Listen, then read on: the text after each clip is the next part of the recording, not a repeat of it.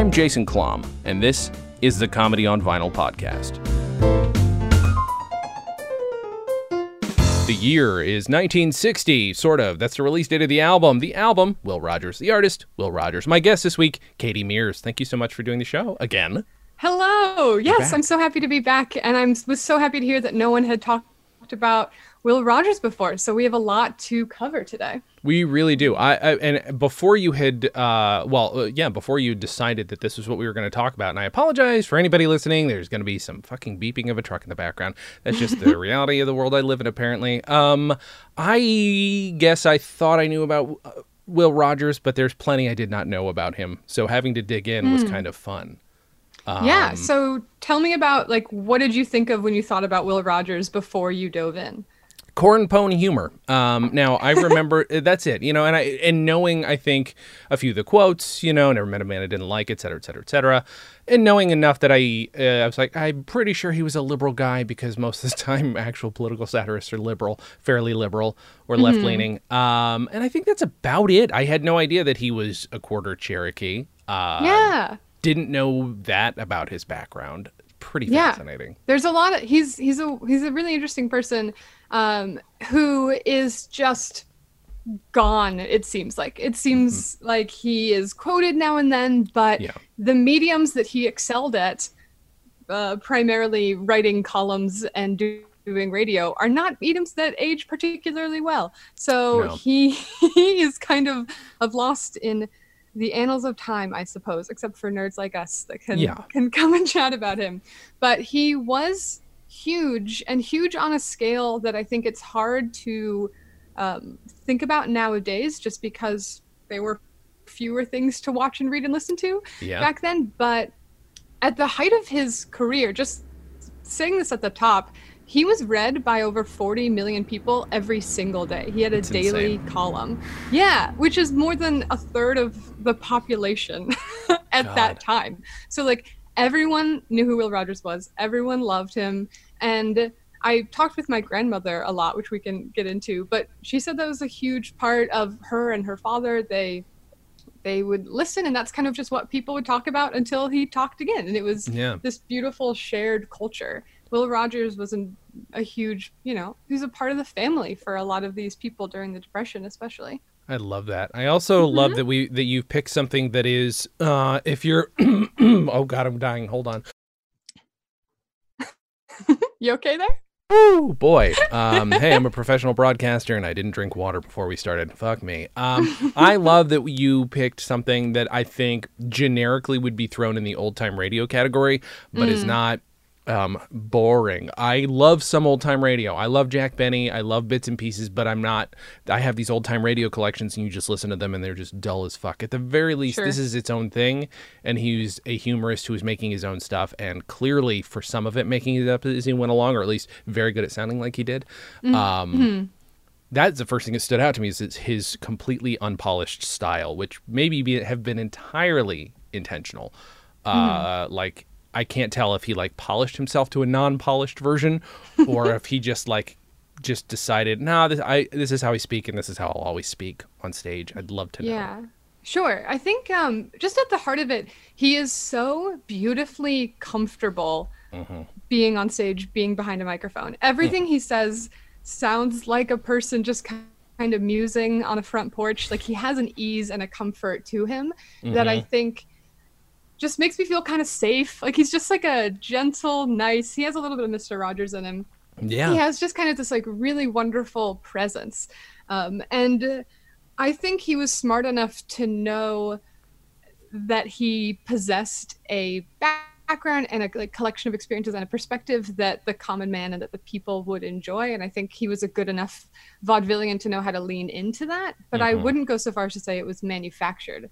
Right. I think Will Rogers is Will Rogers. Yeah. Yeah, I certainly hope that's the case, because otherwise I just feel I don't know. There's not enough about his formal education. Maybe there wasn't. He'd said he quit high school at grade 10 or whatever. So maybe he didn't have any formal education beyond that. But no, he was in and out of Catholic and military schools for a while. Okay. But then he worked on cattle drives basically after school, worked on like ranches and stuff. And then he was a world traveler for a period of time. He was like a gaucho in Argentina for a while. I don't know if you knew that. And then he was in like a American cowboy show in South Africa as well. And then he made it back to the US, started doing vaudeville, and then went to Hollywood. That's like the Cliff Notes version. We can get more into his bio if you want. Oh, I love that. I love this shit. I love stories where the midpoint is vaudeville always. Yeah. Well, it's such a good training ground. Oh my gosh. Should we talk about what this album actually is? Because sure. It's not, is this the oldest album you've ever covered? My God. I mean, you know, in terms of the actual content, yeah, because you said this is from what, right towards the end of his life, right? Yeah. 35? So I would imagine so. I don't know that we've yet talked about some old racist cylinders, which at some point will probably come up, but. Well, like just for context, he died in 1935, right? And so Red Fox was like 12 when Will Rogers died. Like if we want to talk about how old this is. Yes, right. Yeah.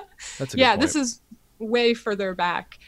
It's not an album in the sense that we know an album to be. It's just sort of a collection of snippets that survived from his old radio show. So it was recorded in, I think, 35 and then released in 65. So yeah, I think it's definitely the oldest thing. Definitely the oldest thing on my shelf. He had very few things released during his lifetime, although it's a little annoying that some of these things have unknown dates to them. But like during his lifetime, I see 2, maybe 3 records at all. And they were probably singles, 10 inches. So yeah, but after he died, what do we got? 1, 2, 3, 4, 5, 6 compilations of various versions of the wit and wisdom, et cetera, et cetera, et cetera. Yeah. He's very snippetable. And I can't help but think of him in the same way that I think of Twain, who, I've done a ton of work on Twain as a humorist, and I think Will Rogers is in very many ways the bridge between Mark Twain and stand-up comedy. I think he's like a huge part of that translation. And I think this is maybe a wild theory. I don't think it's that wild. I think it holds water. But Mark Twain, if you don't know, if you're not in the like scene or whatever, you think Mark Twain and you think Huck Finn and Tom Sawyer, right? Like that's what people know. And Mark Twain was smart or lucky or whatever you want to call it enough to write novels, and novels age better than obviously lectures and radio and columns. But I think if he hadn't written those novels and just did all of the other wonderful things he did, I think he would be just in the same exact place that Will Rogers is, which is we quote them from time to time, but we don't think much deeper than them. But Will Rogers made like 4 movies in the 2 years before he died, and he had signed a contract to make, I think, 20. So if he would have lived another 10 years, I really think 10 or 20, I think he would have been huge. I think he died before people were making movies that are watchable by modern standards, because it was a different, hold on. I wrote down some of the movies that came out 10 years after he died. So within 10 years of his death, you had Casablanca, Wizard of Oz, Citizen Kane, Gone with the Wind. Like when you think of old movies, that's what you think of. I don't know anyone that watches movies casually pre-1935. I watched Judge Priest, one of his movies is actually on YouTube right now, and I watched pieces of it while I was going down my Will Rogers rabbit hole. But it doesn't have the same punch. I don't think people really knew how to make movies in the modern sense just yet. No. It was bordering on documentary and narrative. It's like we have a story, but it's almost like the very idea that we're pointing a camera at something is novel enough still. Yeah. So there was still some pacing and some story concepts that needed to be, I think, ironed out for movie making at large. But all of that said, I would have loved to have seen that happen, but I think it's really hard to separate him from Twain, in my brain at least. I also think, and we're going to probably talk about this more, and we've already talked about this, which is his ease and his affect when he is speaking and when he's performing. But I think he, along with Twain, have this great benefit of not wanting to be showbiz people when they were like kids. They didn't have that trajectory in mind. Right. Like Will Rogers wanted to be a cowboy. Mark Twain wanted to be a riverboat pilot. You know, they both had like real Americana dreams. You know, they were like real people. Thank and so God when YouTube their didn't lives exist yet. That's all I'm saying. yeah, when their lives pivoted into the spotlight and pivoted into showbiz, they were real people. And I think that really helped them as performers, not just because we all know those comedians who really need the love and the laughter, and that can be a little icky sometimes. You know, I think mildly, people can smell that on comedians, and I think comedians suffer from that more than other artists might have to suffer for that. Because you know, you don't want to laugh at someone who really wants you to laugh at them. but I think he and Twain really benefit from having been real people first, and then becoming show folk, because they have things to pull from and they know who they are. Which is something comedians talk about all the time, is you really need to have a life worth commenting on. That's the Pete Holmesy way of it all. But sure, it does make me it makes you a person. For sure. It also makes me think of, and I don't want this to sound cynical at all, though. It does make me wonder, is at some point, though, because I listen to, I'm sure a lot of the podcasts you've listened to where it's been a bunch of fucking stand-ups, and don't get me wrong, I like listening to a bunch of fucking stand-ups talk about, well, you got to find your character, blah, blah, blah, blah, blah, and that's great. You got to find your voice. I mean, you do then wonder, like, the cynical part of my brain, or maybe the skeptic part, is just then, okay, so you found your voice, you stick with that voice. I do wonder how often that voice then becomes, I don't know, it becomes a character. It has to be a character. It's not you. So there is still a differentiation, and then the voice also has to evolve with you. Otherwise, it's still not really your voice. And if you're sticking with the old, I don't know. There's a lot to be dug out. Well, here. I think what we're circling around here is, are you going inside out or are you going outside in? Yeah. Right? Like, are you a person with a perspective in this world and with a life and with principles and opinions and experiences who then says, oh, this person could be good at performing and could be good at having, you know, things that people want to hear? Or are you saying, I want to say things people want to hear. How do I build and manufacture that? Which seems infinitely harder. But if you want to be a comedian, then you don't really have a choice. You sort of have to think about yourself as sort of a science experiment. You have to think about who you want to be, which is already so hard in life to think about who you want to be, but then have to make sure that's like a marketable idea is incredibly difficult. And I couldn't imagine being those kids that were like 10 years old wanting to be stand-ups, because you have to be so self-aware, and not just stand-up, but it's probably most art forms. But yeah, well, I know what that was like, and I'll tell you, it was hell. Yeah, tell me. It's hell. I didn't want to be a Were you like a little drama kid or something? No, I hated everybody at school, so I tried drama once and got my lines taken away from me, and it was just a further fuck you. So I hated everybody. Wait, you got your lines taken away? Yeah, we did anything goes. And before this, by the way, I've been making my own videos and teaching myself improv since I was like 13. And then we go and we do anything goes, and I have a part, but then those lines are given to the child of one of the teachers who's running drama that year. And I was just like, what the fuck am I? So I just stand here and do nothing. And by the way, I was one of the few kids who could actually sing.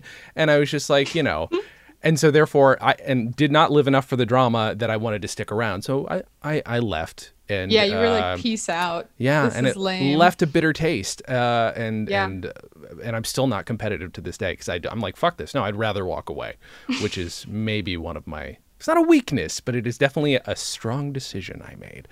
Sure. Yeah, but it is rough. Like, and I went through exactly what you're talking about in my 20s when I moved out here. Did you? Yeah, because like I was like, what the fuck am I doing? Am I a filmmaker? Am I a comedian? Am I a satirist? And trying to find yourself while also trying to make art that is supposed to be personal is weird, because one of those is going to lag. Yeah, usually. Sure.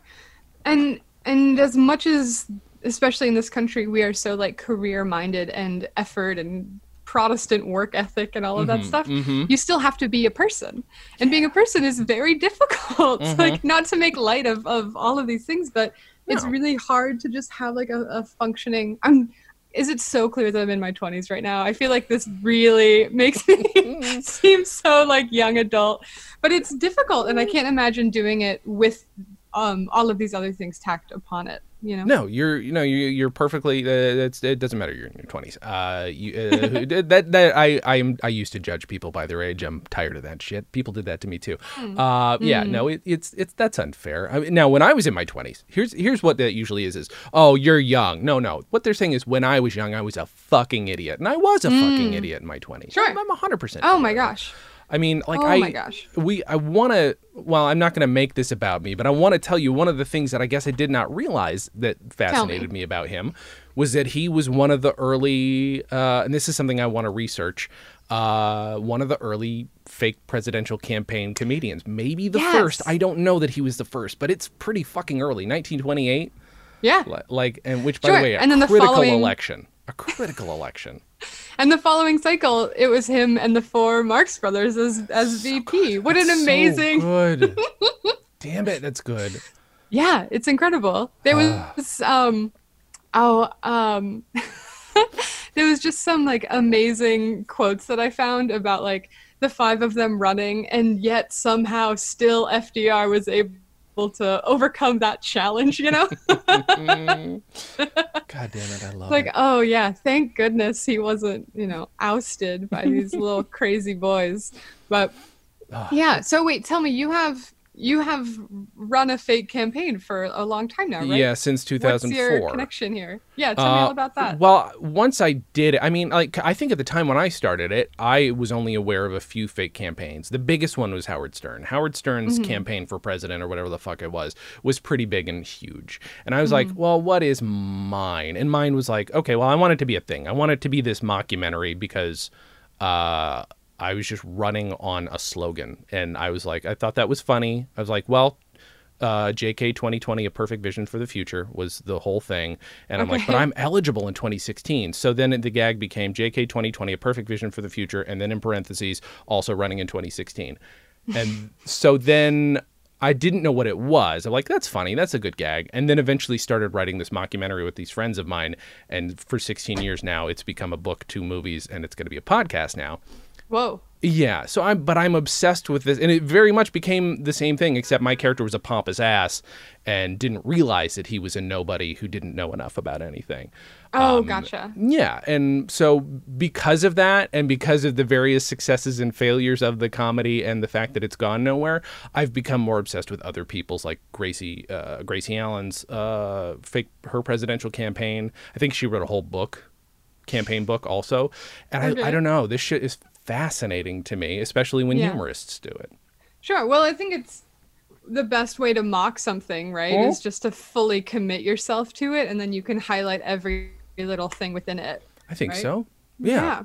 I mean, don't get me wrong. At 24, I don't think I knew enough about politics to say anything acute necessarily. That's not true. I had a few things to say. But they were less out of experience and more out of sheer observation. But still, looking back, some of it's pretty good, pretty funny. Gotcha. What did you think of Joe Exotic's presidential campaign? I have not watched that documentary and will not. So he's one of the now. If he were a humorist, I'd be interested in his campaign. He's just sounds like an insane person, and I then feel sorry for him, I guess. Except maybe he's a murderer or murder for hire man. I don't know what happened. We don't we don't need to muddy those waters. That's good. But that's fine. He's a complicated person. He was a lot more complicated than someone like Will Rogers, who is very on the surface. And I think there's a lot of cynicism that came out as a result of people like Will Rogers, because I think there became probably at some point like comedians exhausted with the idea that homespun wisdom has to be fake, and it has to be it's not real, and it's too cheesy. And listening to this, while he even literally repeats the same gag on a record, there's some really good shit throughout this one. I don't know what it's pulled from. Is it pulled directly from his radio show, or some of these sounded like they were actual gatherings and not radio shows? Yeah, so there were moments when you could hear the crowd, but then there definitely were some radio shows, because you hear him say, last Sunday I talked about this. Yes, you're right. Sunday. Yeah, okay.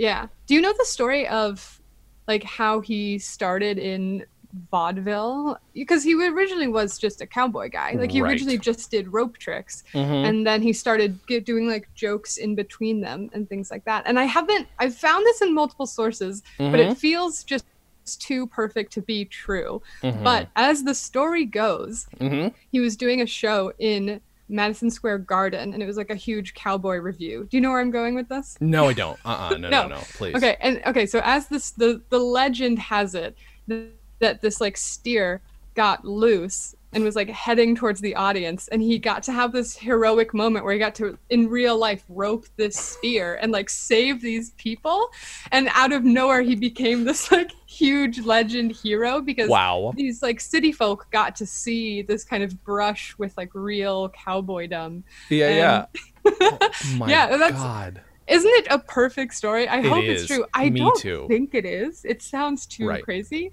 But that's when he was, doing vaudeville in New York, like in the teens. That is brilliant. And then he was doing this midnight show.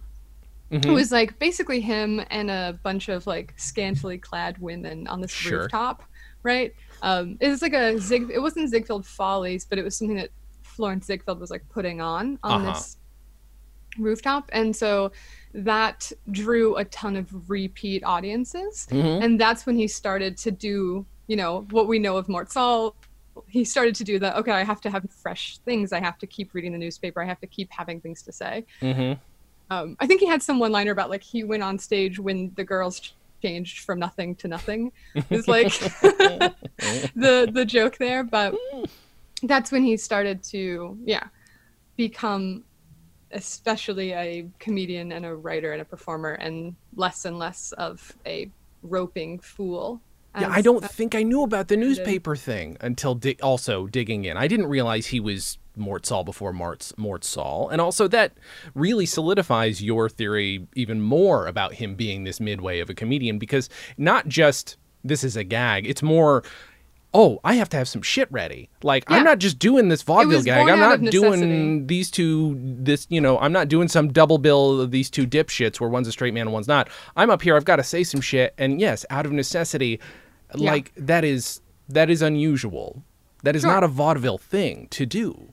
Right. Because remember, like, mainstream vaudeville humor at that time was pretty very simplistic, a lot of horseplay and slapstick and that sort of stuff. So he was operating on a very different level than most of that.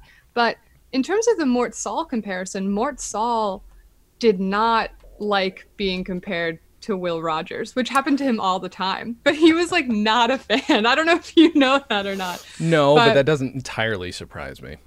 Well, I think Mort Saul, I'm not saying this isn't true, but I think he really likes to think of himself as an educated professorial kind of guy. Sure. And so I think I can pull up the quote, but the idea is that Rogers was someone who like was a yokel talking about the people in government, and Mort Saul saw himself as an educated man questioning the yokels in the government.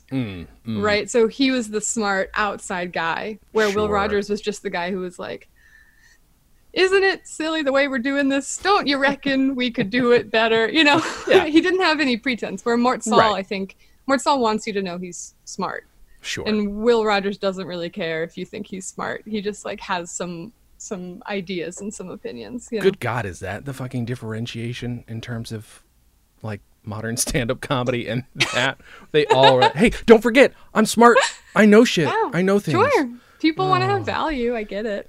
But that's one of the things when I spoke with my grandma about Will Rogers, she just talked about how nowadays she doesn't see comedians just allowed to breathe in this way. Will Rogers doesn't have the LPM. He doesn't have the laughs per minute, but he's just so easy, no urgency, truthy, and just, hey, let me tell you about what's cooking, and let me tell you what I think.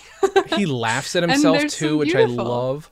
Yeah, there's a moment in the album where he is on the radio, but he says, did I tell you this one? I think I told you this one, but let me tell you this story. And I was like, I love this man so much. Yeah. Truly, in all the research, I haven't found a single thing to complain about with him. He's annoyingly good. Yeah. And when I was doing the work, when I was reading through everything, my boyfriend was like, "Well, I know you love Mark Twain. How do you think of Will Rogers compared to Mark Twain? Like, which one do you like more?" And when I think about it, Will Rogers is like a seemingly perfect human being, and Mark Twain is like riddled with faults. Like he's just like dripping in character flaws and like problems and dumb decisions. And I think that's why I really was like love Mark Twain, because I like I think there's something charming about them, and they just both appear, not to keep bringing up Twain, but they seem so parallel in my mind. Sure. And they're both able to be so real while being very much themselves, which I respect them both for. I'm sure Will would be the first one to talk about some of his own faults, but I've yet to spy any.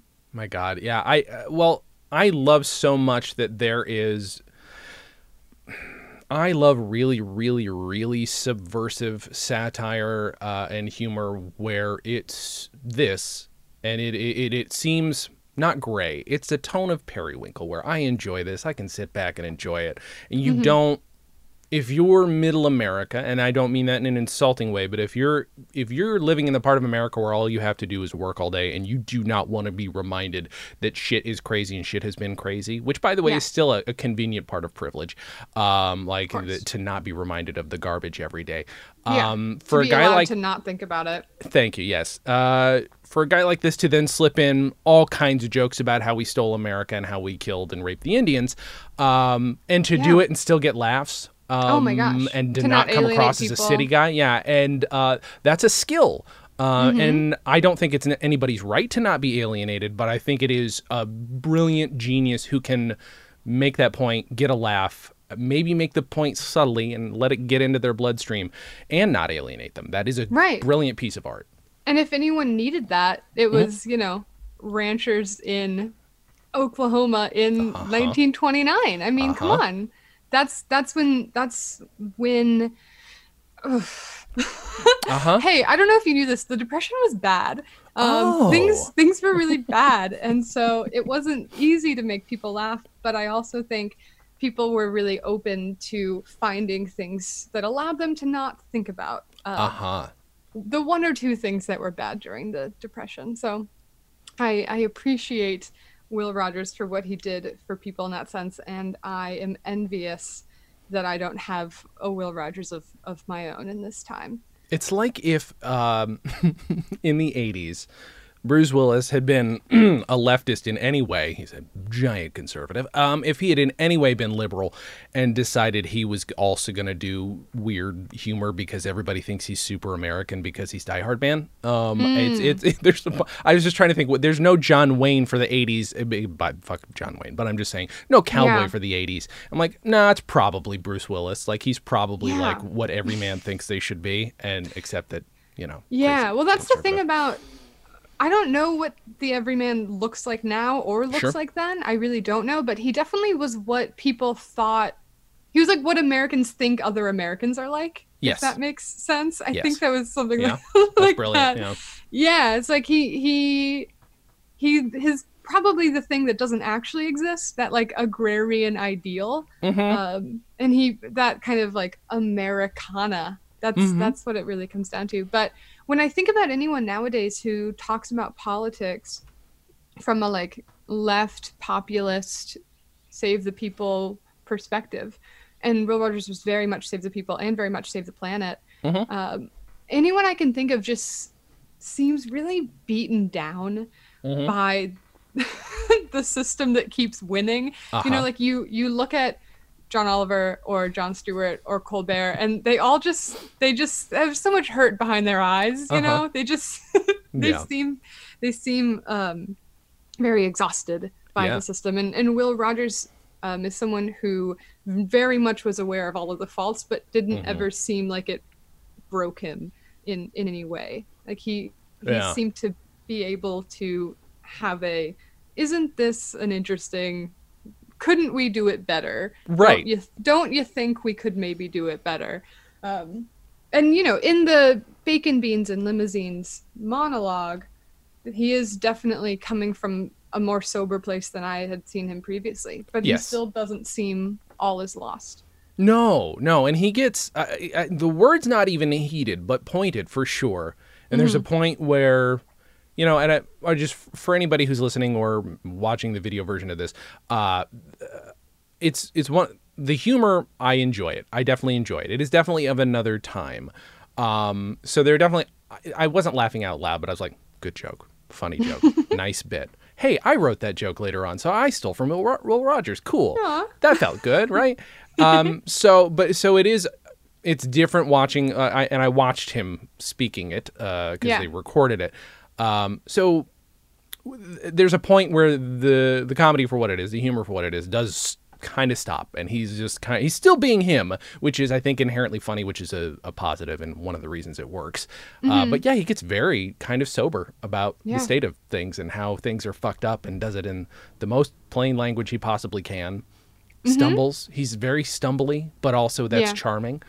And it was powerful. Like, it was just because it was coming out of this guy, and just this simple idea that people trusted him. Oh my God. Yeah, the most trusted man in America. You then see why Frank Capra had such a boner for the everyman, and didn't quite do it justice, because it feels like Meet John Doe is kind of like if Will Rogers became, an actual politician. It doesn't quite work in the same way. But yeah, I don't know. It's again charming and also very powerful, I thought.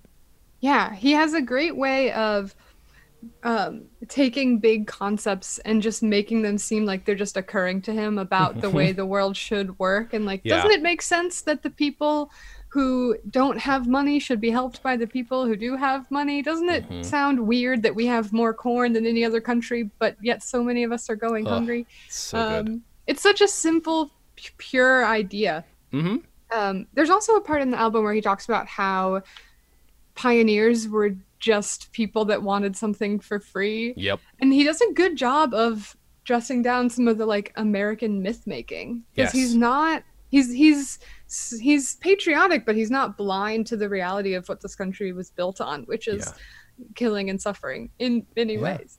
And he doesn't a remarkable thing to balance. I guess I didn't. I'm sure everybody then knew there was a period of time. It's interesting because at the same time that he was a humorist and coming up as a humorist, the vice president of the United States, Charles Curtis, was was he 1/8? I think he was 1/8 Kaw Indian. Okay. And I don't even know if that's true. That is what he claimed. And he claimed it as it was meant to be this sort of, it's just weird that at this time that this was a thing you could claim to seem more American, when you would think people would be like, oh, he's part Indian, like, fuck that guy. But this was something he used to seem more legitimate. And so I guess I kind of forget it was a different point in time. But also, again, he's a quarter Cherokee, Will Rogers is, and he gets to talk about it. And he talks about it openly. So it is this element of curiosity and this element of extra Americanism, or at least should be perceived that way.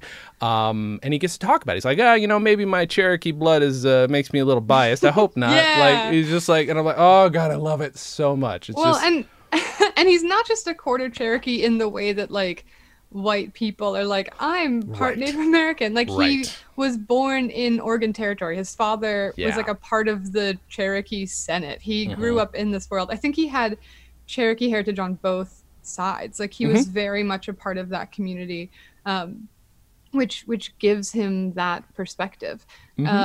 He's famous for being from Oklahoma, but he was born in Oklahoma when it wasn't yet a state. It was straight up, it was Indian Territory. Technically speaking, if you want to be this actually type person, he never lived in Oklahoma. Yeah. Which is a fun, dumb fact. But you have to remember that America at that time wasn't even America yet. We have to go so far back to remember. And that reminds us that, the settlement and the Native Americans and the Civil War, all of this is so real and so fresh, right? Yeah. And you can't just put it in a place in your mind that being an Indian makes you cool. This is still a huge part of the country at that time, Very, very real. Yeah. And that he just openly talks about it, and it is part of who he is, an accepted part of his act, accepted part of his personality, and people laugh at it. They give it the laugh it deserves, and they also, I think, because of that, are giving a little bit more credence to him talking about us slaughtering Native Americans. It's, I don't know, that it's such a free part of it. I was like, oh, this is great. It was like so refreshing to hear him talk, because that's some of my favorite shit. Some of my favorite, I think, American comedy is like Stan Freberg's History of the U.S. There's some really great shit in there about the Native American. It's not perfect. It's imperfect because he's not Native American, but there's some really good stuff in it. Well, then nothing's more fun than watching like British comedians make fun of Americans. Like I love, and not just British, all over the world, but I love when people make fun of America. It's so fun. It's so fun to see the other perspectives.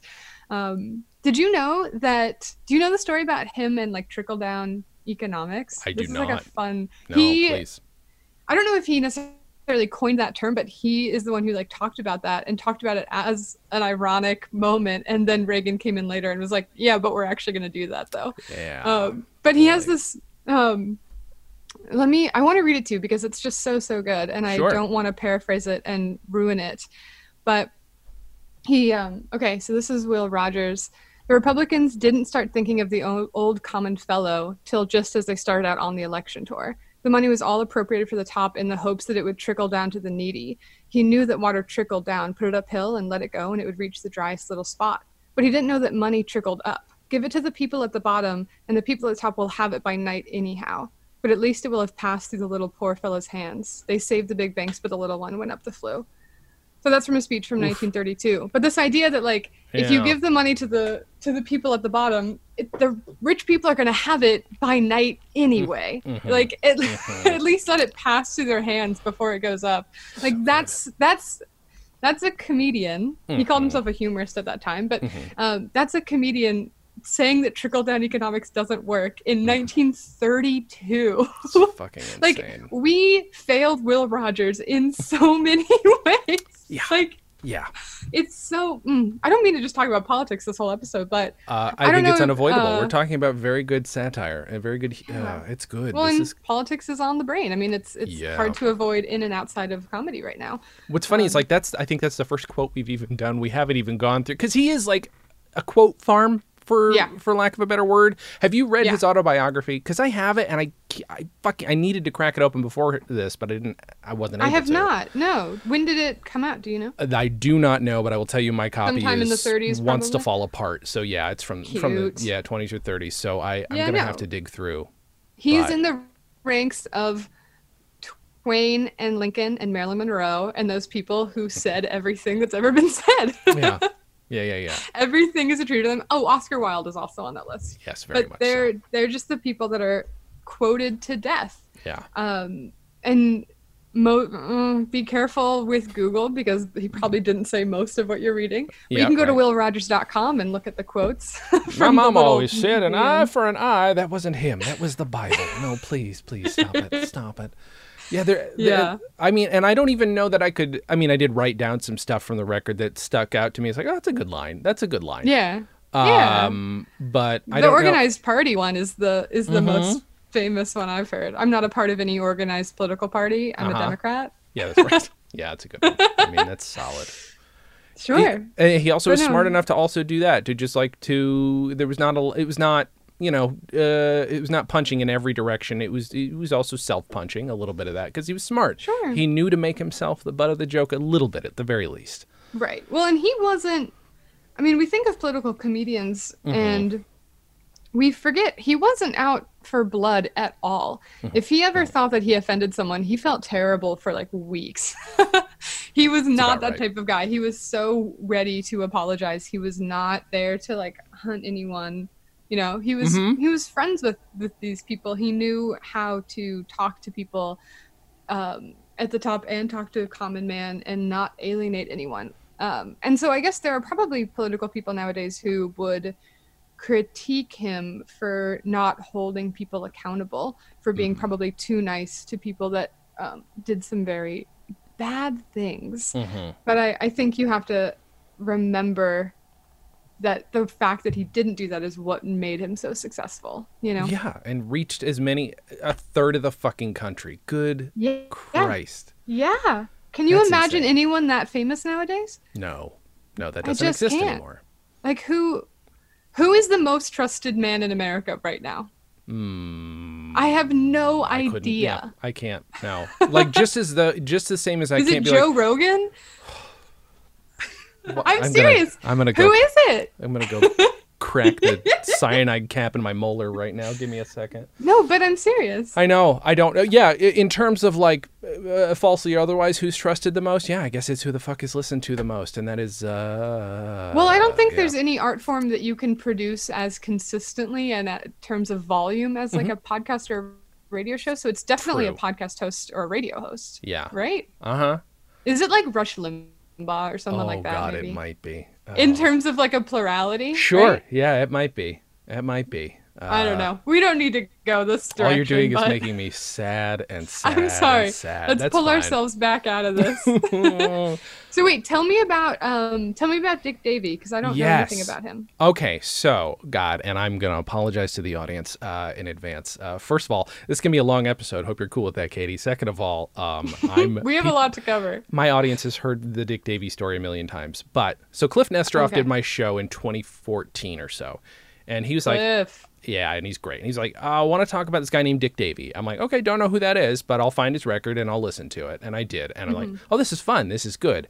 It's this Arkansas comedian who is talking race relations, but he's doing it in this very Will Rogers way. He's like, oh, it's too bad that this can't happen and this can't happen. And, and he does it. And this album is recorded at the Apollo. A lot of a big deal was made of the fact that he's a white guy at the Apollo, which is like a little condescending, but I still think it was important to note that the audience loved the shit out of him. And they are a notoriously tough audience. Race barrier doesn't matter. They're just a tough audience. Sure. They loved him. The record is very good, and it is all about race relations. The first one came, oh God, I can never remember the date. I think it's 66. I think it's the 66 and the 67. Okay. I should know this better. I'm now his archivist, but like I haven't dealt with it in a while. Having dates memorized doesn't mean you know more or less about a thing. That's true. Don't be too hard on yourself. That's fair. But it's very much very Will Rogers-y. And long story short, Cliff didn't know who he was. Nobody knew who he really was. Like, what was his real name? Is his real name Dick Davey? There were stories maybe he was actually Jewish, blah, blah, blah, blah, blah. And then a couple years ago, some crazy shit happened in my life, and I decided to delve in. I'm like, fuck it, I'm going to try and find Dick Davey one more time. I had tried previously because I wanted to help him out. I was like, cool, Cliff, hey, look, maybe I can help find him for you. And I didn't tell him that. I was like, I'm not going to be a failure. I'll only tell him once I find him. So 2018, at the very end, I did a lot of digging for a month and a half, couple months, and I found he passed away in 2011 or so. But I found his family, and I spoke with all them. Yes, he was the son of a very famous rabbi in Upper West Side of Manhattan. He and started as a folk singer, became a comedian. Wow. He did that whole path. And but also, he was a part of this thing called the 10-Gallon Trio. The 10-Gallon Trio went around to schools and sang not folk music, but Americana music. So a lot of cowboy songs, which I think is where he learned this twang and where he picked up that Arkansas is where his character is from. Specifically, by the way, Evening Shade. Evening Shade has only made an appearance in the consciousness then and on the show Evening Shade. Just a weird coincidence. And but before he became, between that and between becoming Dick Davey, he had various different names. His real name was Richard Hoffman. In between that, he started billing himself as the Jewish Will Rogers. And now I understand why. Because the style is exactly the same. He laughs at himself in the same way. He's putting on kind of, obviously an accent, but putting on a voice and a manner that is like, oh, this is so Will Rogers, it's undeniable. Like, so he's billed as the Jewish Will Rogers, and I got to pull up the name, but I was interviewing his widow. She's his girlfriend, but his widow and his niece. And his widow was like, he was supposed to play some comedian on stage, and he was always so angry he didn't get the part. I'm like, did Hal Holbrook beat him out for fucking Mark Twain Tonight? She's like, maybe that was it. So, no, maybe it was Will Rogers. And I'm like, huh. And then I look it up. Will Rogers' son played him. Will Rogers' son did play him, but then there was a thing called Will Rogers USA that was put on in the 70s. It was before another big show about him, and it was produced by a guy named George Spota, who also produced and directed Dick Davey's first album. So that's why he thought he was going to get the part, I think. You're such a sleuth. Oh my goodness. So it's now all tying together, so that I now have to interview his widow again, hopefully in person when I come to New York at some point. And I just want to dig in because I now think that Will Rogers is such a huge part of the puzzle that I wouldn't have really thought about hard enough. I was going to dig into the Will Rogers thing eventually, but you now forced me to, and it's now blown up a whole lot more in my brain. Because I was like, why the accent? Why this? I'm like, he was doing this Western music, but why? And I think he probably did it all because he must have loved Will Rogers. I don't think it's a coincidence. No, and that's a great example of something that someone over the age of 70 would be able to solve for you in 4 seconds, easily, right? But then in our generation, you have to, that's the point of being a historian or an archivist. You have to find that all out yourself. There's so many things that I would love to know that would take me 10 plus hours of research that anyone over a certain age could tell me in a minute. This is what's killing me is like trying to interview people about Dick Davey too, because they're all dying. Like, to be frank, they're all dying. And like, I almost had somebody who's definitely worked with Dick Davey, and he's like, no, I'm not interested right now. Cool. He was going to do it, and then he's like, no, I can't. I'm too busy. Or not too busy. I'm not up for it. I'm like, that's fair. I'm not going to blame you, but it would have been. I will blame you. Yeah, right. I bet I would have gotten 2 usable sentences out of an hour interview, honestly, and that's what I count on. That's fine. I just want to know who he was as a performer, because here's the other thing. He would do that accent off stage. I've talked to people who's like, oh, I didn't know he was Jewish. He was doing the Arkansas accent backstage. So like the Prestige, you got to live it. Right. I'm like, that's some Andy Kaufman shit. What is going on? And I don't know why. His girlfriend doesn't know why. His niece didn't know him well enough to know why. His girlfriend doesn't know why. Yeah, because by the time she met him, he had quit. He was just a teacher. Oh, it was just in the past. Mm-hmm. They never talked about this huge part of his life. A little. She's got his scrapbook, and his scrapbook is a very scrapbook that is described in the only interview that was ever really done with him. And she's still got the scrapbook, and I'm like, and she sent me something from it, and but that's it. That's where his career lies, is in this scrapbook and on these 2 albums that I don't think she even owns the albums. Oh, what a fun little mystery. I love that. So long story short, I'm very excited and happy, and again, that you helped me make it about me. But no, that you discovered, that you made me dig into something I would have needed to anyway. And again, it just blew up a huge part of the story. Yeah. Well, if there was any time, at least for me, that I wanted a project to sink my teeth into, it's quarantine. Yeah, I've been real hungry I was like, what's the most nerdy, heady of these albums that I can really educate myself on? And I had a blast talking with my grandmother and talking with my boyfriend's grandfather, and like, oh, wonderful.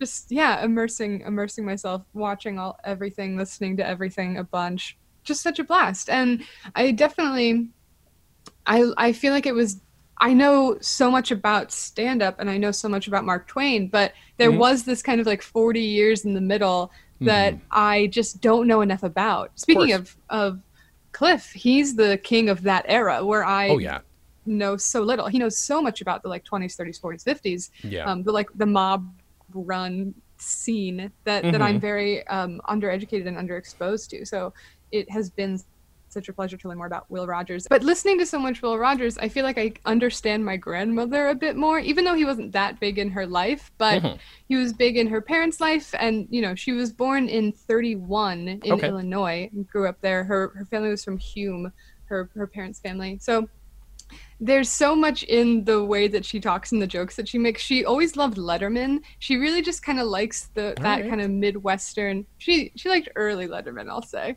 But she likes that kind of dry, smart, a little, maybe like just some touches of like, I'm going to sneak this joke in, And it's been fun to learn more about her in this process. It's been a real pleasure there. Yeah. Well, and I honestly, I appreciate you, interviewing her, which I don't know where I'll throw it in, but I'll throw it in either at the very end or somewhere in the middle of our conversation. But dope. It's very sweet. I love that you talked to her about it. It was, I don't know. And like I can tell that she's a funny woman, not just because she was funny, but that fucking energy. Holy shit, man. Oh my God. She's a hoot. She is like the queen of her retirement community. Yeah. Oh my gosh. Every old man is in love with her. Like, she is just the best. She has this group of friends. They can't right now, obviously, because they're all in isolation during Corona times. But she has this group of friends. They all hang out at the fireplace every night and like gab. Yes. I was at her place like a few months ago, and I don't know if she'd like me telling the story, but I'm going to tell it anyway. There was the phone rang, and it was this guy that lives in her complex who was like offering to drive us somewhere, and she's like, no, we're fine. Like, she just has these like suitors that are like so good. knocking on her door. She's a queen. Everyone loves her within 5 minutes of meeting her. She's just a big ol' ham, and I love her very much. That's so good. Yeah, good. She was a big part of I was just raised in a household that had, I think, good taste in comedy, which has apparently paid some dividends here. Yeah, right. Couldn't we use a Will Rogers today? I have listened to all of this all day long, and I'm just hopped with it. But I kept thinking, because I knew you were going to call me, and I kept thinking, we need someone like Will Rogers today. Just a homebody who's not trying to impress you. He just is what he is. He chews his gum. He runs around with his little rope, and he just says nice things, and he tells the truth. He told the truth, and yet people absolutely loved him. And in our country now, nobody's telling the truth. Well, nobody loves anybody. I called him. In fact, I wrote up at the top of this piece of paper, I called him my kind of a ho-hum with ho-hum humor. I mean, he wasn't out to make you just double over with laughter. He was just out to kind of, I've seen a couple of movies of his where he's just standing there swinging that lasso, and then all of a sudden he'll think of something, and it's sort of funny, but the longer you think about it, the funnier it is. There's no urgency to it. No, he's just telling truthism. The Republicans loved him just as much as the Democrats did. He got to a lot of these guys, and he used to name them too. Dad was a Republican, Mom was a Democrat, and they both adored him. So, he had friends on all sides of the aisle. And Will Rogers basically was such a Democrat, but my dad just, everything that Will Rogers said could be applied to their lives at that time. He helped the people recover. I think he helped people recover from the Depression, because everywhere people went, they were telling Will Rogers stories. Everybody knew who Will Rogers was, and everybody knew what he'd just said the day before. I remember my grandfather Thompson, when he would say something about Will Rogers, and they would talk about when he crashed in the airplane with Wiley Post, and my grandfather would tear up, literally. I mean, they felt Will Rogers was a member of the family. Sure. And if you had to sit at the table every Sunday with my grandpa, you knew everything Will Rogers had said during the week. Seriously. Yeah. Sure. Because that's all they could talk about. There wasn't anything else going on in Hume, Illinois. We want our comedians now to be sharp, and we want them to make us laugh right away. Okay? Yeah. You're out there on the stage. Yeah, say something funny right now. Make me laugh. But, we don't let them live in it as much. Yeah. I feel like your sense of humor is often very Midwestern and low-key and kind of... I hope so. I get it, honestly. I get it. And I will say almost anything if I think I can get a laugh. And I've never gotten tired, ever of Will Rogers. Yeah. And that's why you are talking to me now, that I quote him a lot. I sit by the fireplace with my friends, and they've all heard my Will Rogers quotes, so I'm going to have to find some new ones. And I won't expect my royalty check for a month or two, right? Oh, sure. Well, you can have 50% of the money I make off of this, which will be $0. I remember, going into college and somebody talking about philosophy. I took some philosophy courses because I really thought I was deep, and being like, wow, they were the first stand-ups. And I remember really thinking that was a deep fucking thought. And I'm now like, good Christ, I'm so glad there are people like you who exist who have better thoughts about things. Well, that specific thing has been the bane of my existence, because every single comedy scholar has their vote for who the first stand-up comedian was, and they all disagree, and they all think that they're right and that no other opinions exist, myself included, obviously. Sure. But that seems to be the tent pole of a comedy scholar, is I know who the first one was. And it's such a silly pursuit because you have to first define stand-up comedy in order to define who the first one was. Fair. And that's such a fool's errand. There's like no yeah. There's no way to do that. I think in my definition of stand-up, Mark Twain and Will Rogers would be on that list, but not on someone else's definition. Sure. Some people would probably be like, Charles Dickens got up and did, he did a tight 5 before he would do A Christmas Carol. So, he was probably the first stand-up. Yeah, everybody's got their own opinions on it, but they're all valid. Although I will say I do 100% subscribe to the Mark Twain theory. I've always thought that was, he was probably the best contender. Yeah, well, one of my favorite comedy scholars and a good friend of mine is Professor Ian Brody, and he has a really interesting theory that I think you would have a good opinion on. He believes that the inception of stand-up is really tied to the invention of the microphone because it requires an intimacy and an ability to control a room and get that feedback. Like, you have to be able to allow the audience to participate, but then know that you can get them back. And having the microphone allows you to do that, which I think is like a really wonderful theory. Yeah. What do you think about that? Because I think it suits the timeline quite well. No, I mean, that's incredibly smart. And I think we are tempted to avoid using technological demarcation to define something like that because we're like, well, they have the intent to do such and such, or they, the art was still there. And we think somehow maybe that the technological demarcation then maybe eliminates all the effort that was done before it. But I think that is a smart way to do it. I mean, crooners technically couldn't have existed before the microphone. There were you couldn't. You can't sing like this and then fucking everybody hears you. It doesn't exist. Sure. Get a microphone in front of Frank Sinatra and he sounds like a god. I think that's a really interesting it's a fun, theory on experiment. it. Yeah, that makes a lot of sense. Yeah, and if you want to go a little bit no, because that's the other thing too. Is before the microphone, obviously, in terms of like recorded media, there were no real microphones. There were fucking tubes funnels going down into a cylinder. But there wasn't stand up. There was rarely a comedy monologue. Not that there were none, but a comedy monologue also totally different from stand up. Not the same thing. That's interesting. Yeah, so it's a fun thing. I've heard Bob Hope, I've heard Charlie Case, I've heard Lenny Bruce, I've heard Mark Twain and Will Rogers. Like, there's a million people that get touted, but I think at the end of the day, I think what is stand-up comedy isn't the most fruitful question to be asking. I think the questions of what it has done and what it has been and what it can be, I think are more fruitful questions to ask. Yeah. I've been digging to the other end. I've been trying to figure out what the first recorded sketch comedy ever was. And I still don't know what it is because I'm also struggling to define what sketch comedy is. Sure. Because if you dig far back enough, vaudeville is its own thing, and then eventually sketch comedy becomes something, but there's an in-between, and I don't know if it's a hard line, and I don't know if it's sound effects. I don't know what it is, but I found a few contenders. If you're like a minstrel, like when does that become sketch? Because there are definitely like group.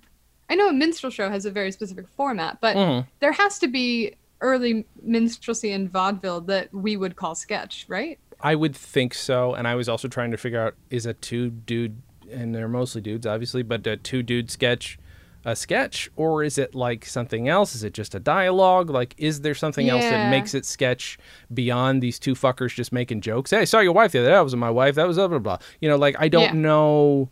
I don't know if that's a sketch. That's what I'm also wondering. I don't know. Maybe. But like the second I hear a sound effect, my brain is like, that's a sketch. So that's where part of where my brain went, but that can't just be it either. It might be a plot, but then could you also then say that this, if the jokes kind of tie together, is there sort of a plot too?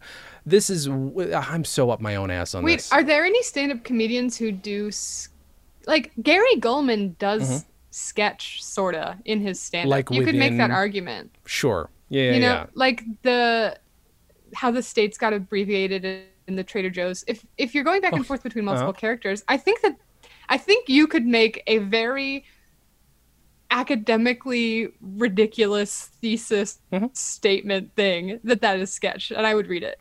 Yeah, no, I've also wondered the same thing. It's a valid question because story, multiple characters. Yeah. But and I don't know. I think so, because that's why I've also had trouble organizing some of my records sometimes. I'm like, is this stand up? And also, when it's a character, is it stand up anymore? I'm not even sure. Yeah. It is, but is it, don't you miss character comedy? I miss Yes. it so much. Yes. Oh. I mean, I have such an affinity for that stuff. Do you have a particular favorite though? Oh my God. Gun to my head, the first thing is Bobcat Goldthwait. Oh, sure. I have such a random love of Bobcat Goldthwait that my nerdy comedy, like, elitist friends cannot understand. That's and funny. neither can I, but I just adore him. Have they heard Meet Bob? Meet Bob is a very funny album. It's it's so brilliant. funny that it got him to... Didn't Kurt Cobain love it, and that's why he opened for Nirvana? That I did not fucking know. That's amazing. Oh my God, yeah, he used to open for Nirvana. Oh, that's really funny. What a specific time and place in American history. Bobcat Goldthwait and Nirvana. It's just like, it paints such a picture. That makes I love no him. sense. That's really funny. Yeah. Yeah. And what I also love, I think I talked about this with somebody the other, it was Jimmy Pardo, because we were, that was one of the few sketches that I liked in that Comic Relief album we were talking about, was Bobcat Goldthwait literally getting up and they were saying, I can't really do comedy, without, I'm better in the shower. And then they bring a fucking shower on stage and he gets in the shower. And I loved it. It's dumb, but I loved it. Oh my gosh, that's amazing. I miss like big concepts like that. Yeah. You see it sometimes, but the 80s was just such a wild time, and I would have I think I would have eaten it up. Yeah. And I would have been, I think I would have been in line with the culture that was very tired of it when they were tired of it, and then alt was born, and I would have been I think my sensibilities skew more alt on a broad scale, but I love alt and club comedy. But damn, some of that stuff, some of that wild stuff, I love it. It's interesting that a combination of that and just tired stand-up led to, I like alt comedy as well, but I think it's also incredibly cynical. Like, it is at its heart so cynical. Sure. It's a response to something else. It's also a response to what they find to be cynical. So I respect that, because I the idea that, like, this staid, boring, every bit of comedy everybody else is doing, got the fucking sleeves rolled up, and you're making the same observation everybody else is, women be shopping. That is cynical too. So a response to that was necessary, but then there becomes this point where it's like, okay, you're bitter and you're ironic, and I got a little tired of it after a while. Yeah, well, I that's lived why through the it 90s. swings both ways. Yeah.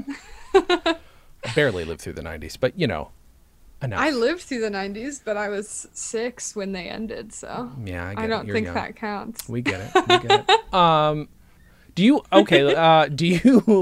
have a, my God, there's so many good quotes on here. I got to tell you also, there's this bit that was so up my alley and so dark, where he's just talking about, it's the bit he repeats at the beginning and towards the end of the album, which is like blah, blah, blah, blah day or something week, whatever week it was. Oh yeah. We gave him a day. We gave him yeah. It was and he's presidents like, and then mothers. and he's talking about all the different, and one of the things he says is, don't beat your wife week. And I was just like, damn, that's dark, but also that's my style of dark. Like, I was like, it's rough. I for those who, I don't find domestic abuse funny. I do find talking about it outwardly interesting and fascinating. But yeah. Yeah. Well, there were some moments in this. I think if you just listen to our conversation thus far, you might get an impression that it's more sanitized than it was, because there were some pretty edgy parts in that special. The one that comes to my mind first is talking about, there's a moment in the album where he talks about how people complain about prices for buying land and for expanding, and how when the settlers got here, they just had to shoot another Indian when they wanted to expand. Like, what a terrible joke. And then there's some tag too where he's like, they could just get the lead back after dissecting the Indians to make more bullets. You were like, damn, Will Rogers, like, get him. Shite. And at the same time, I'm also like, I'm having the thought I have when somebody like an early Dave Chappelle or other people, where it's like, who's laughing for the right reasons and who's laughing for the wrong reasons. But I don't know that he cared. I think you have to get up there with the hope that it's reaching everybody in the right way, and then the reality that it's reaching a tiny percentage. But there's that, and there's something about there never being a picture of a pilgrim praying who wasn't also holding a gun. Oh, it's good. It's good. Good. And he had shit. There was a moment too where he told a joke and then he said that his wife didn't like it and wanted him to tell it differently. And I was like, I don't know if it's true or not, but I just love picturing them like workshopping his bits earlier that day. And she's like giving him constructive criticism. Right. It's such a beautiful image. Oh, maybe she's like, what's Jim really Gaffigan's wife's name? it. Is it Jeannie? Jeannie? Yeah, so she's the Jeannie Gaffigan of her time. Yeah. That's so fucking funny. She's like giving him punch-up notes. It's such a charming visual in my it's really head. good. Yeah. So there's I think the album is definitely worth listening to. There's a ton about America. There's a ton about Roosevelt, ton about Prohibition. I wonder if you feel this way, because I was struck with a very specific feeling when I listened to this album for the first time, because you understand the words that he's saying, right? But sometimes the sentences take a few listens to understand, and there were a lot of names and a lot of references that I didn't get, but I knew the ideas of what he was saying, and I could imagine what he was saying, but it really made me feel like a little kid again. When you're like around adults and you sort of know what they're saying, but you really don't know what they're talking about. I had like a sense memory back to being 5 and smiling and nodding to what adults were saying, but like not really knowing what was going on. Right. Which I could imagine some people finding that very annoying, but I find it kind of like charming. I'm just like, yeah, okay, I sure, yeah. I like having to work for it a little. Agree. Right? Sure. I mean, working to figure it out is names, like, but... it's not nothing. Yeah, exactly. Right. Like, there's a bit where he talks about having his work read into the congressional record right in there with Huey Long and all the other humorists, like, it's just all this, like, and I also like very much, that's another big fuck you. It's like, okay, cool. Read my work into the congressional record. Also, fuck you for doing it. Without saying it. And he said it so cordially where it's like, fuck yourself. Like, that's just how, that's how it reads, but he's just being so sweet. But yeah, I think it's perfectly legitimate to sit and like, take your time on it and ponder on it. Just because it doesn't register immediately doesn't mean it's nothing. That's, I think a lot of people have that problem with older comedy.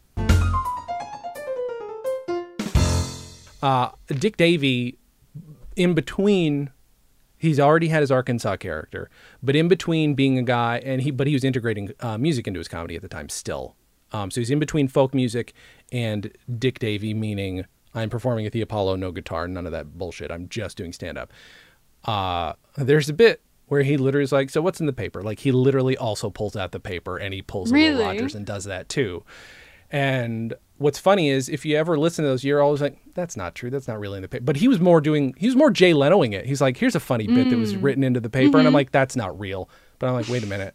Free subscription. Let me go to newspapers.com. Let me look. And 100% it's from a real paper. He actually pulled it from a real paper. That's so funny. Because I'm like, this has got to exist somewhere. It just seems to, I'm like, and I find that more legit. I'm like, he didn't make up every bit that was in there. But anyway, that was just another little coincidence. I love it. Yeah. Also, I think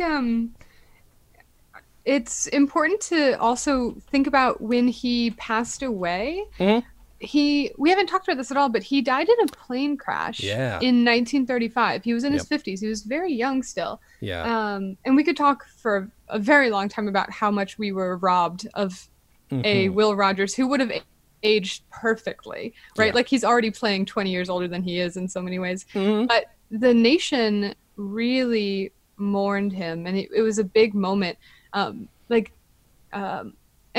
and CBS went off air during his funeral. Wow. Like, movie theaters went dark. Like, people really were affected by it. The whole country sort of went into mourning, and even FDR like made a statement about it. Like, it was a huge moment. Yeah, FDR made a speech about how he was just so loved by his countrymen and how important his humor was, and how it like went to the hearts of his fellow men.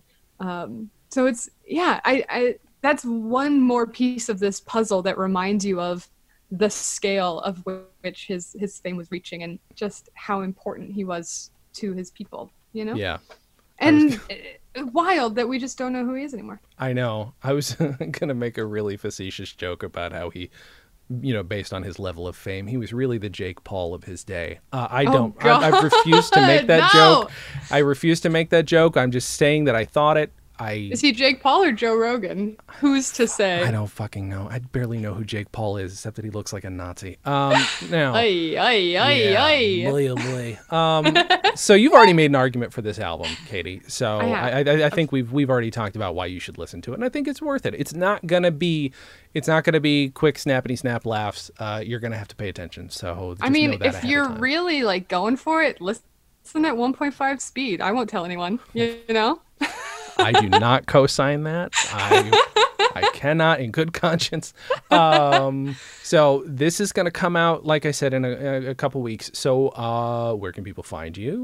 What do you have coming up? Sure. Well, you can subscribe to my YouTube channel if you want. That's where I make video essays about stand-up comedians and trends in stand-up. Also, I think last time I was on, I talked about how I was working on a chapter in a book, and that book is now out. Oh yes, which is very exciting. I can hold it in my dang hands. So I helped write 2 chapters for an academic press book about the dark side of stand-up comedy, which was a blast, and it features really smart people. Ian Brody, who I mentioned earlier, was a contributor as well, who I adore. But it's a fun little academic book, and makes me feel like such an adult, and right, as it should. So I'm really proud of that. Yeah, but you can follow me on Instagram. I don't really tweet, but I guess you can follow me there if you want to. Sure. I probably tweet like once a month, and I don't really enjoy it. But it's fair. It's not a fun place to be, really. Yeah. What about you? What are you up to? What do you? Oh boy, about? I don't give a shit. That doesn't matter. I will just say, people, you should definitely watch Katie's YouTube videos. They're fantastic. They're brilliant. Thank you. I love them. Oh, you know what? I do have a podcast coming up. I think I already mentioned it, called Looking Forward. By the time this comes out, it is not out yet, but you can subscribe to it, because right now the feed is just the audiobook from my book from 2008, which is poorly recorded and poorly read. But you know what? It really should have just been me riffing, because that character only works when you're improvising. But that's fine. Go listen to that or watch the movie. Go to lookingforwardmovie.com. Should I make a video about Will Rogers? What do you think? Oh my God, yes. Of course you should. Yes, absolutely. That'd be amazing. I don't know if anyone... no one knows who he is. I guess I will take it upon myself to educate. Yeah, it's your job. It is now your job. The onus is on you. Okay. I want to thank everybody for listening. And thank you again, Katie, for being here. Happily. And as always, have a good thing.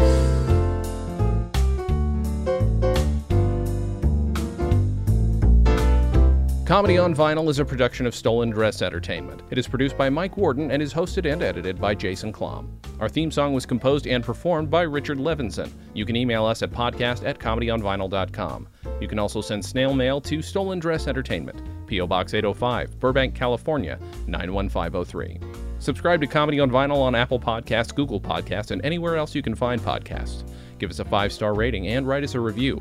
It helps. You can find us on Facebook, Twitter, and Instagram at Comedy on Vinyl, or find everything in one place at comedyonvinyl.com. A major portion of Comedy on Vinyl has been underwritten by Stand Up Records. Please visit standuprecords.com for all your comedy needs, and tune in to the new Stand Up Records channel available on the Roku, where you can also find select episodes of this podcast. Visit stolendress.com to listen to our other podcasts, watch videos, and imbibe freely of our multimedia content going back 15 plus years.